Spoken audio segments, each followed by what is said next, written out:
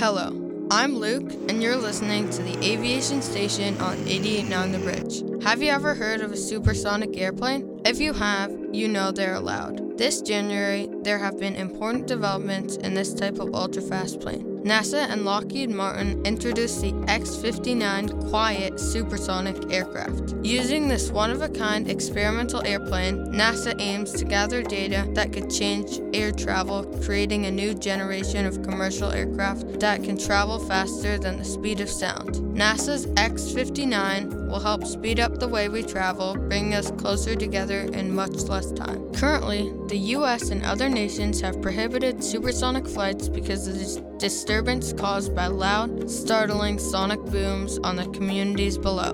The X-59 is expected to fly at 1.4 times the speed of sound, or 925 miles per hour. Its design, shaping, and technologies will allow the aircraft to achieve these speeds while creating a much quieter sonic boom. The plane has an unusual design to make the supersonic flight possible.